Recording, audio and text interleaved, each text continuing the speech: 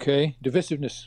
So to begin with, divisiveness, the first thing that brings this into my mind is the push that people are having now, that every identity, just like every ethnic identity back in the 60s, was pushing to be recognized as, the right to be a special identity.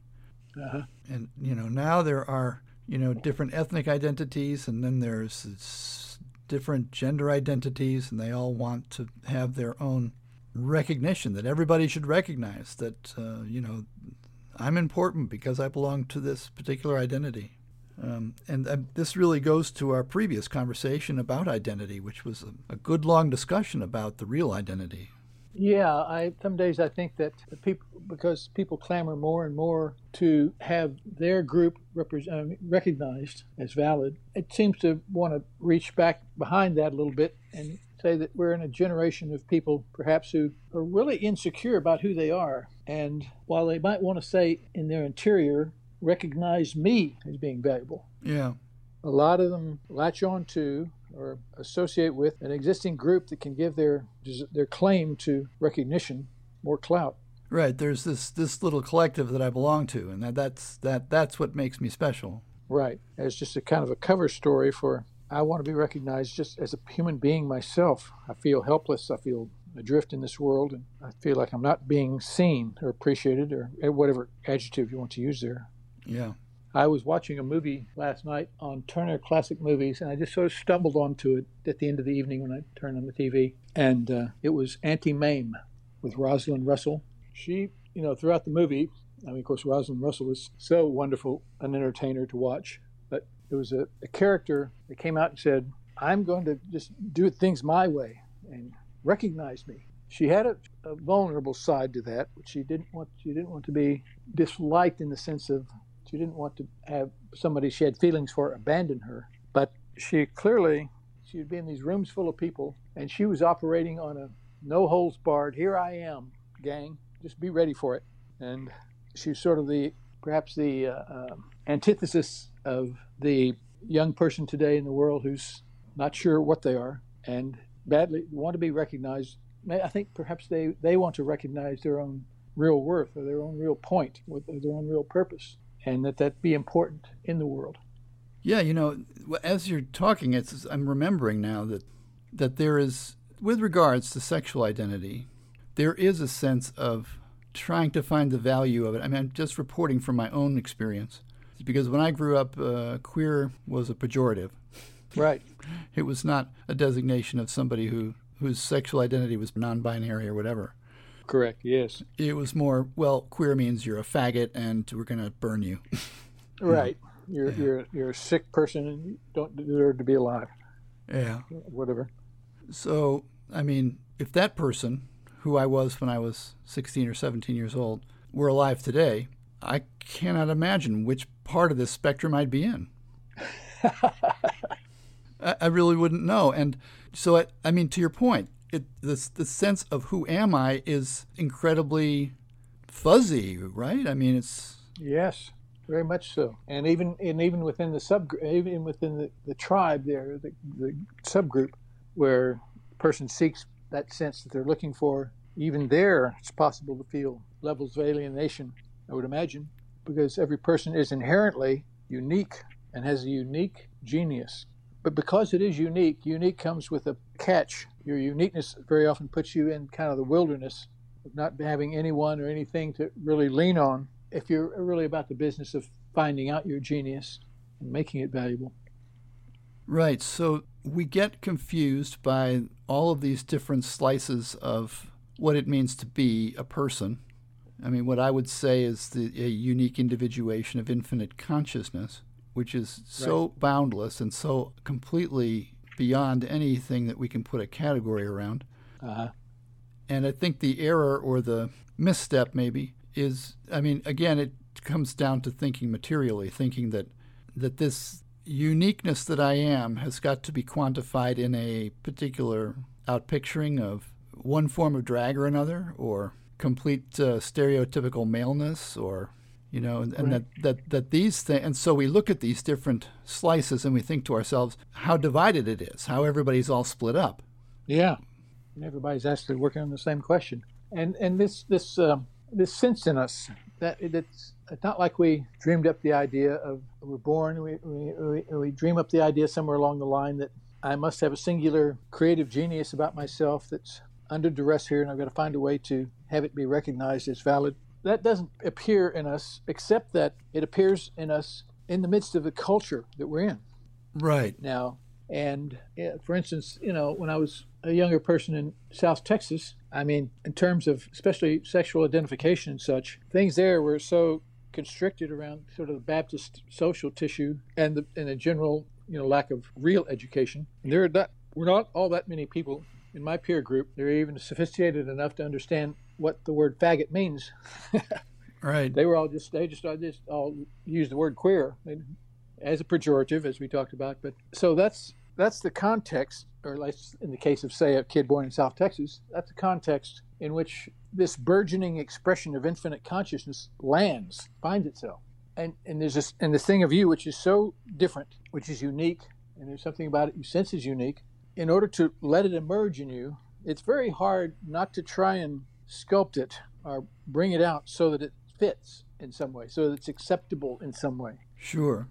So you wind up even with the guy whose best expression of his favorite thing to do with his group, or one of his best expressions, is to put on drag, because clothing and fashion and forward appearance is a construct that we can relate to, because we go to a play and we see somebody go off stage and put on a different set of clothes and come out and they can be a different person.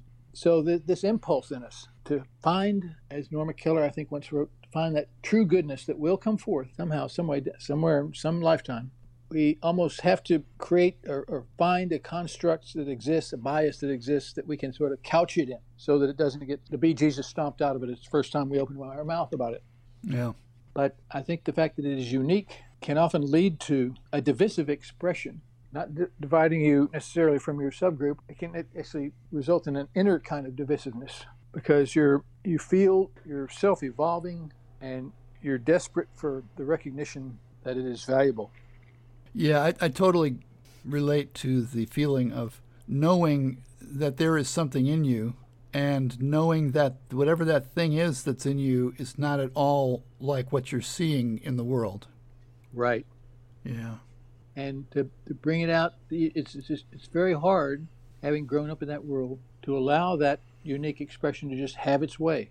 It's scary. It's literally life and death scary, in the sense of a sense of identity. And of course, depending on whether you're still stuck in that culture that you've got to run this thing through, it could be scary from the point of view of real divisive attitudes of people toward you as you try and allow this expression to come through. Yeah, yeah. And we've got enough beaten, mangled, and murdered young men and women in all categories of LGBTQ. Just put an asterisk. That covers the rest of it. Yeah. And so I think that's the divisiveness that I can imagine it'd be very hard for it to ever really go away. It's almost like it's the thing inside of me, for instance, that I'm always doing battle with, because I feel let the urge come through me of my uniqueness. And every time I'm able to let go of the restriction which keeps it from happening, I just have this moment of enormous satisfaction, this enormous fulfillment. Wow.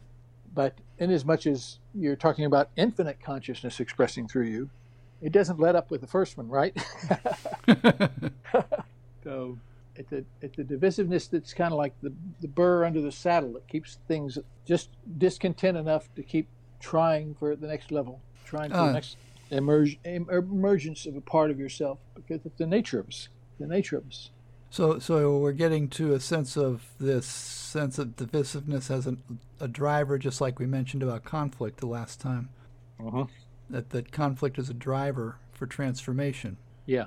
And I would like to just, before we go on down that road, I think I'd just like to mention that the one thing that did save my sanity was finding a sense of identity that was not based on anything that had to do with my social standing or my social relationships with other people, like the enculturation of my community. Yeah. And that's the understanding of the self as beingness. Yes. And that beingness is boundless and completely uncontainable and completely uncategorizable and indescribable. So Mm-hmm. getting in touch with that identity, then I could walk around in my usual everyday circumstances, go to my job, take care of whatever my obligations were, do my shopping, come home, and I didn't feel disconnected from my community because I felt deeply connected to my beingness, to my sense of identity that is uncontainable. Yeah. Yeah, it is infinite in its expression, that of you that you're talking about, infinite in its expression in terms of possibilities, and yet it also, by its very nature of being ever present and boundless and unconstrained in any way, shape, or form, it's whole. And it is significance. It is what all of life is signifying. And it is you, and it is me. But it's whole, it is sound, it is significant. And because it is all significance, it is all worth, and therefore, of course, absolutely worthy. There's no denying it. So through this, the fact that it's going to take our current version of ourselves, divisive challenge after divisive challenge that will never really stop to more fully understand ourselves. It's a miracle that when we operate this way, we never come to an end of ourselves. Exactly. Yes. And we are not only equal to, but even beyond the measure of any attitudinal structure in any society in this life. And we can walk through this rain of seeming twisted attitudes about race, sexuality, whatever. We can walk through, like we walk through a rainstorm and literally pass between the raindrops because we are inclusive of all of them. And we don't have to have an outside source tell us we're okay, as you mentioned before, because we know, knowing knows. That which we are knows that our significance is the whole McGillicuddy. Mhm. And then we may be working with a tribe, or maybe out in the street holding a sign, because that's sort of being in the world. But we know we're not of it, and that protects us throughout. The physical dimension things may get rough. There's no doubt about it. But to be able to know who you are makes you invulnerable to anything except what you are, and that is infinite consciousness. Yeah, and as you mentioned, I think last time, knowing that about yourself, you also know it about other people. And so you look at other people differently. You look at other people and see that that person is another individuation of infinite consciousness, is uniquely themselves. And I think that helps to diminish the sense of divisiveness. Mm-hmm. Yeah, it does. At that point, there can only be the oneness that is animating all of us.